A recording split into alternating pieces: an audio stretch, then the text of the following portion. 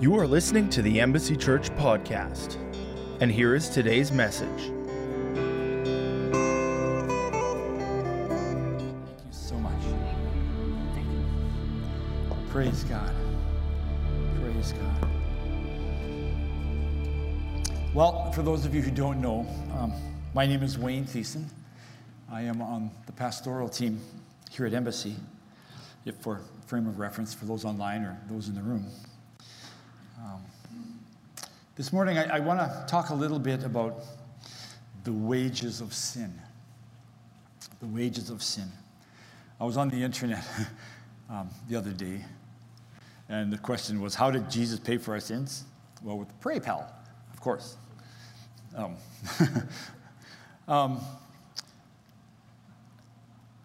Sin, the Greek words for sin basically means to miss the mark or to have an offense. It is basically just making a mistake and doing something wrong, which we all do. But before I talk about the wages of sin, I want to be very clear of what our sin has been taken care of. John 3:16 in the Voice says, "For God expressed his love to the world in this way. He gave his only Son so that whoever believes in him will not face everlasting destruction, but will have everlasting life." And here's the point. God didn't send his Son into the world to judge it. Instead, he's here to rescue a world headed towards certain destruction. We have all heard John 3:16 a lot. But John 3:17 is just as important, because God did not send his Son into the world to judge it. He didn't send Jesus to tell us how bad we were. He didn't send Jesus to tell us how we missed it and how we're all going to hell and that's the end. You guys just suck. He didn't send Jesus here to do that. In the Message it says, "This is how much God loved the world. He gave his Son, his one and only Son, and this is why, so that no one need be destroyed. By believing in him, anyone can have a whole and lasting life." God didn't go through all the trouble of sending his Son merely to point an accusing finger at us, telling the world how bad it was. He came to help, to put the world right again, and anyone who trusts in him is acquitted. So if you have gone to our Lord and you've repented and you've accepted the gift that Jesus offers you, the gift that he gave, the gift of life, then your sins have been taken care of. And you are not going to hell. They've been looked after. They've been looked after. When God created the law, now when I talk about the law, I'm not talking about the Canadian Criminal Code. I am talking about the Mosaic Law, which is the law that God gave Moses. It's based on the Ten Commandments, which I think is in Exodus 20. And then Leviticus and Deuteronomy build on it and try and explain how day-to-day living would fulfill those 10 commandments. But there's a lot of do's and a lot of don'ts, and nobody can live up to them. And that is what the point of the law is. The point of the law that God gave is for us, one, to see who God is, to see what he thinks of certain things, and two, to show us that there is no way in the world that we could possibly ever be good enough to make it to heaven, to make it into his presence. And the reason being is that God is holy. God is a holy, holy God. And as soon as we sin once, we're not holy anymore. And the holiness of God will destroy the unholiness of us if we ever end up in his presence. And so God created something to show us. He created the law to show us that we can never, ever be good enough to be in his presence. Ever. But when he created the law, he created a loophole in the law, or a back door if you're a computer programmer. And he created one that only he could access. See, because you needed a blood sacrifice to pay for your sins, which in the life is in the blood. So then, if you pay for your sins, then you're dead. and there's no relationship. The loophole is that if there was somebody perfect, somebody who never sinned, somebody who is willing to be the lamb, to be the sacrifice that the law requires, then we are all saved. And Jesus was that man. It was a loophole that only God could access because nobody was perfect except him. And that's really kind of cool. When God created the whole law, when he created all that stuff, he was thinking of a way for us to be in relationship with him. He was thinking of a way for you to have a relationship with him. And he created that loophole specifically for you. Romans 5:16, his free gift is nothing like the scourge of the first man's sin, which was Adam. The judgment that fell because of one false step brought condemnation, but the free gift following countless offenses, which is our offenses, results in a favorable verdict of not guilty. I don't know why I never saw this before. Maybe I'm just a little slow. But you know that judges can say not guilty? You know, I always saw myself standing before God at the end of everything and standing before the judge, knowing that I did those things.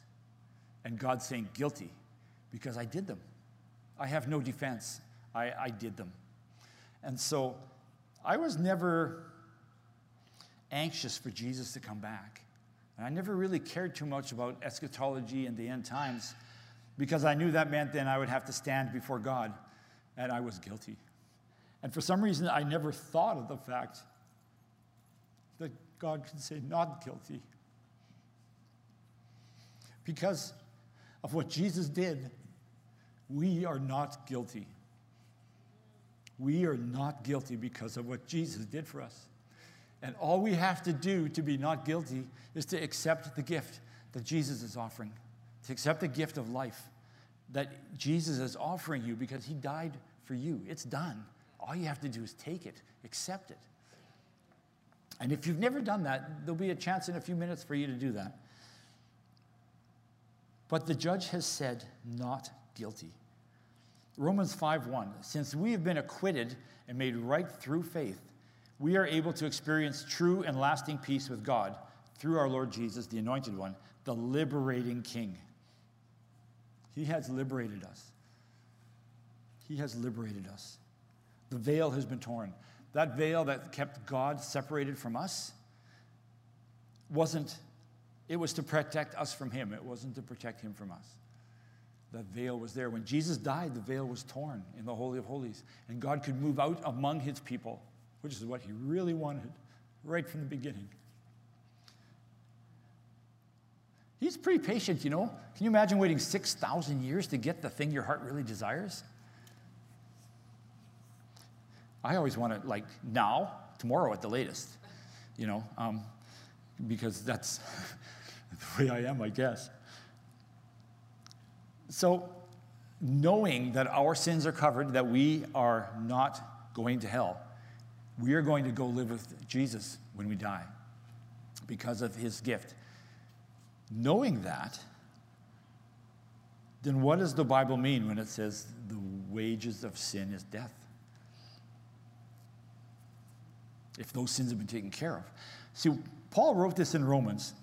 It's in Romans 6:23.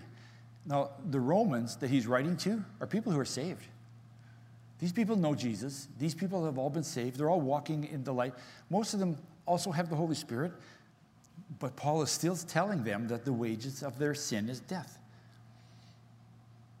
Well, the Greek word, Romans 6:23 in the Passion Translation says, for the sin's meager wages is death.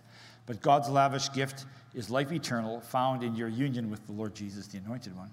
The Greek word translated meager wages actually means the wages of a foot soldier. In other words, he's talking about daily wages, weekly wages at the most, monthly. When you work for somebody and they pay you, they don't pay you when you retire and say, okay, good job. Now that you've done that all, here's your pay. He doesn't do that. Or we don't do that. We get paid weekly, bi-weekly if we get paid per hour, or if we're salary, we get paid every month. But the wages of sin, the payment for sinning, comes daily, weekly, monthly. It is not the wages of the sin that Jesus looked after. We're all going to go to heaven, but these wages of sin are the ones that ruin your life here on earth. This is the wages of the stuff that makes your life horrible here on earth. And thank God that Jesus made a way that we don't have to live that. We don't have to live it. But sin kills. The Aramaic translation of this is the business of sin is death. Sin's purpose is to kill.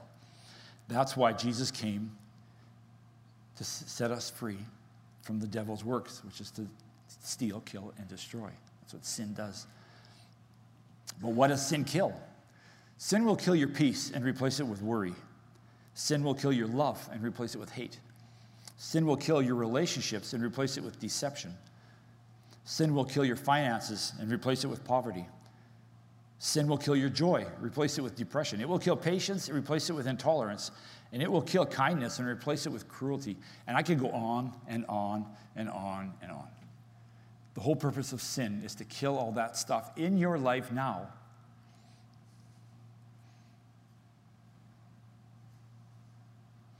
I was having coffee with a friend this week, and I had seen a video on Facebook. It was an eagle. The eagle had dove into the ocean. Some people were kayaking just off the coast of BC, and this eagle, for some reason, couldn't fly out of the water, whether it hurt itself, whatever, and it swam to shore. Using its wings, it swam to shore, but not its feet. And when it got to the shore, it came out of the water at the shore with the fish in its claws. It still had the fish in its claws that it had swum out of. And I was mentioning this to my friend, and he said he was on the lake with his dad when he was a little guy, and an osprey, which is like a small eagle or a falcon, had dove into the water and grabbed this fish. And the fish was too big for the osprey to fly away with it in its claws. But the osprey wouldn't let go of it. And it held on to it so long that the fish actually dragged the osprey under the water and drowned the bird.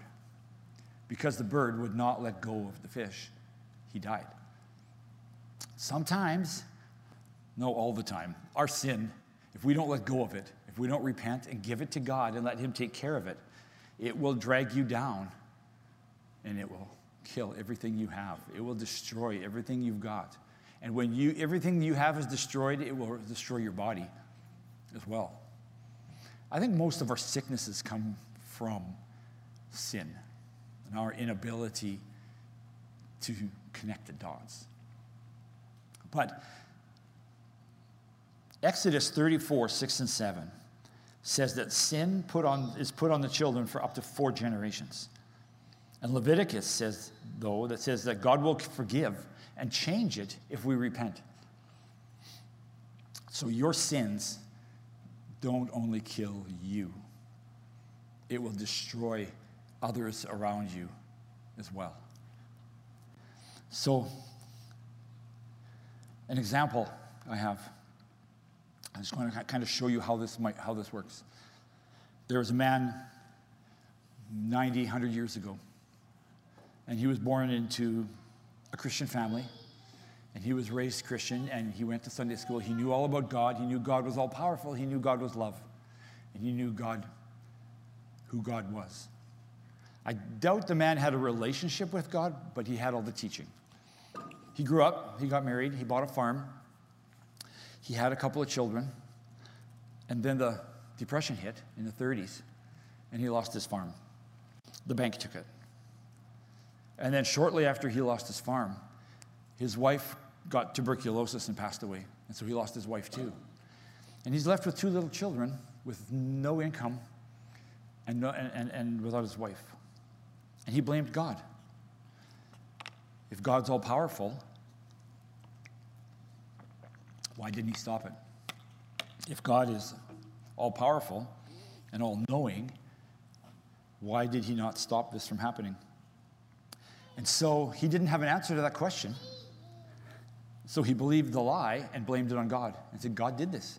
If he had the power to stop it and he didn't, that means he did it. And he got very angry at God, very offended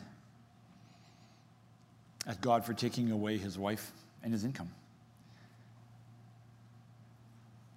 So he has a little boy and a little girl, and the little girl reminds him of his wife. And when he thinks about his wife, he thinks of all that, in his mind, God has taken from him.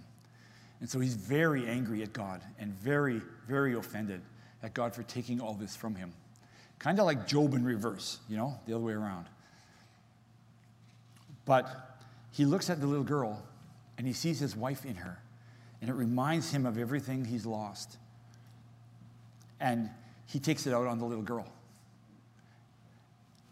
And he treats her horribly to the point where the little girl hates her dad. So a relationship that was supposed to be a father-daughter relationship that God had created to be a good thing turned into no relationship at all, and his daughter filled with hate instead of love. And sin, the effects of his sin by abusing her, destroyed his relationship with her and him. So the relationship is destroyed. Sin has done this. Sin has done this. It's his sin projected upon her, and it has destroyed his relationship. So then the girl grows up into a woman who does not trust men, a woman who hates men. She doesn't want anything to do with any of them. And but she meets a man who is just as hurt as she is, because you will draw people to you. They hang around with people that are similar. I don't know how to say that properly. So she meets a man who's as hurt as she is, and they get married, and they have children. But she looks at her boys, and she sees her father in her boys. And she decides that there is no way her boys are going to grow up to be like her dad. And so she tries to beat her dad out of the boys.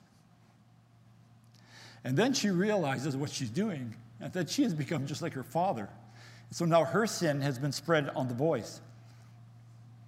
And although she realizes she's become like her father, she can't stop.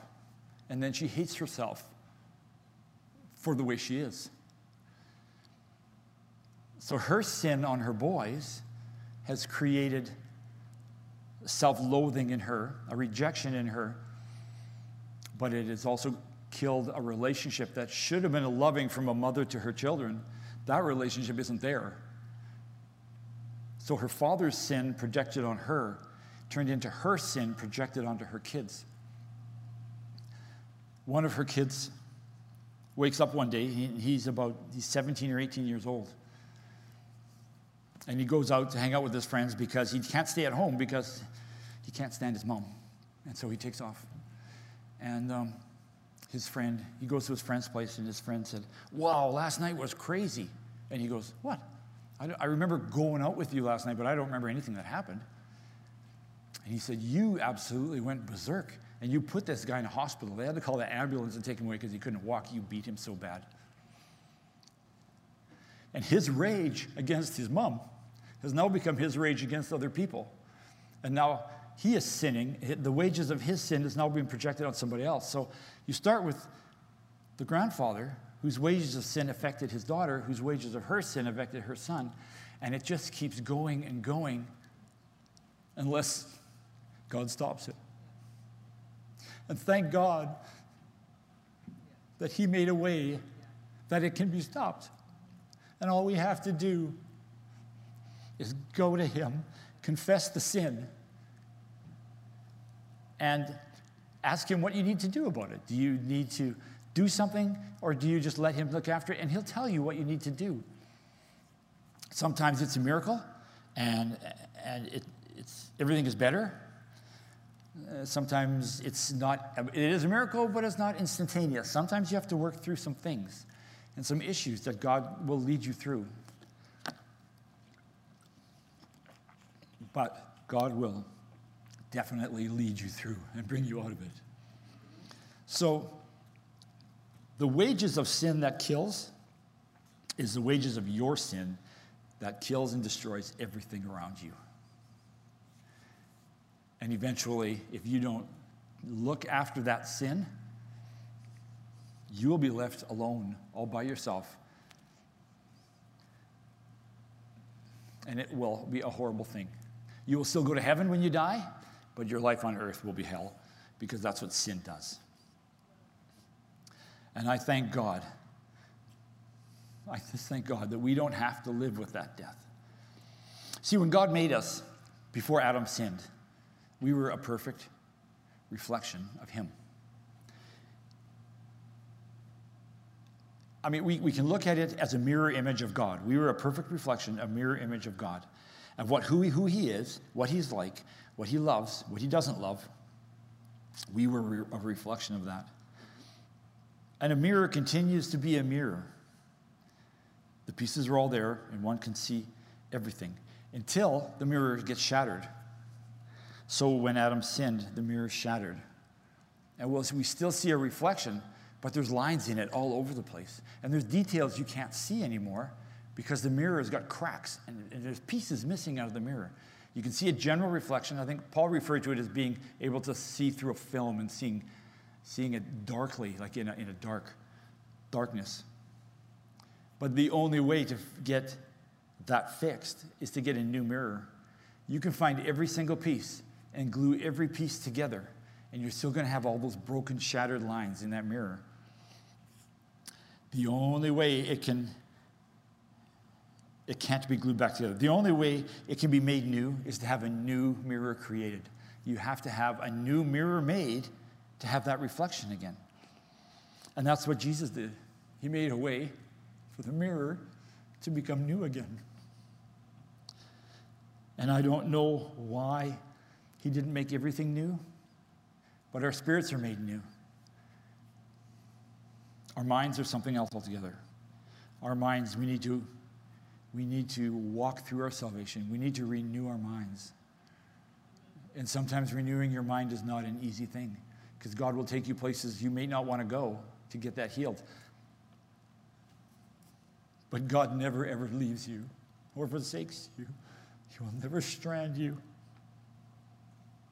Romans 6:6 says, we know this. Whatever we used to be with our old sinful ways has been nailed to his cross. So our entire record of sin has been canceled, and we no longer have to bow down to sin's power.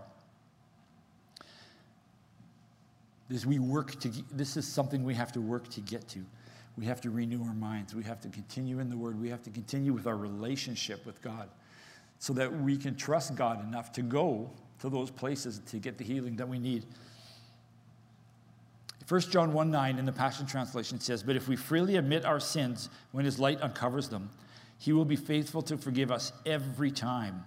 God is just to forgive us our sins because of Christ, and he will continue to cleanse us from all unrighteousness.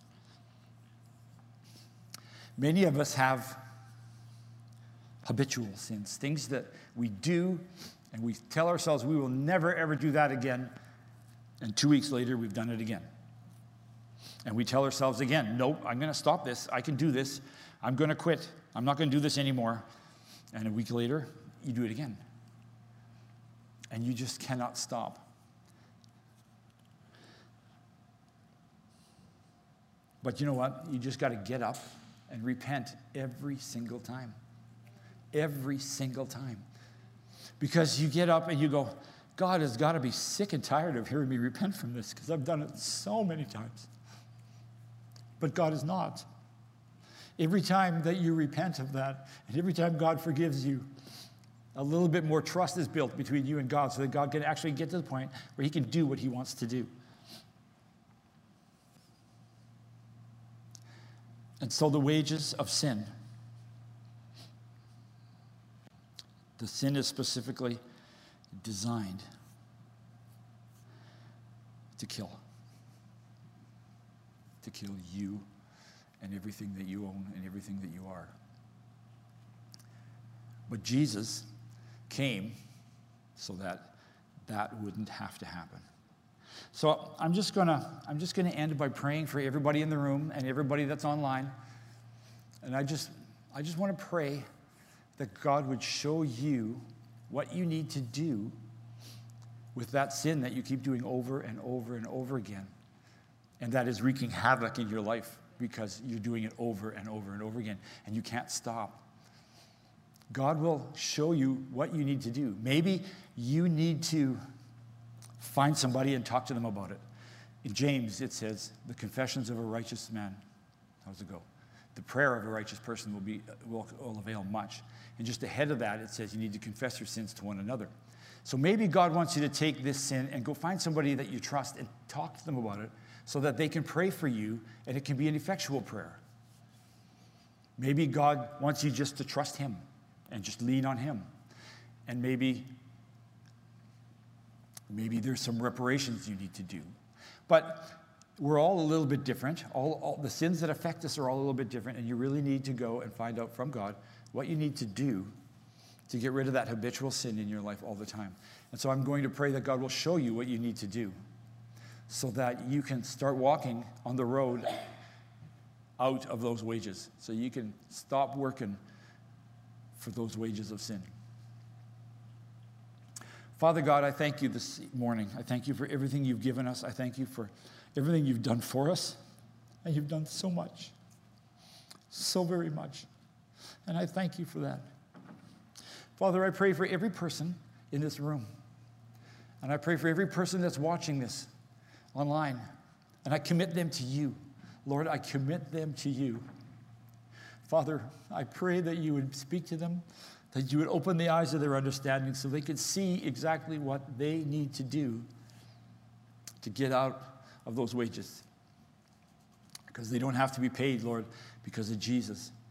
And so, Father, I pray for each one of them. Speak to them, show them how much you love them, and show them what they need to do and trust you while they do it so that everything can be made whole.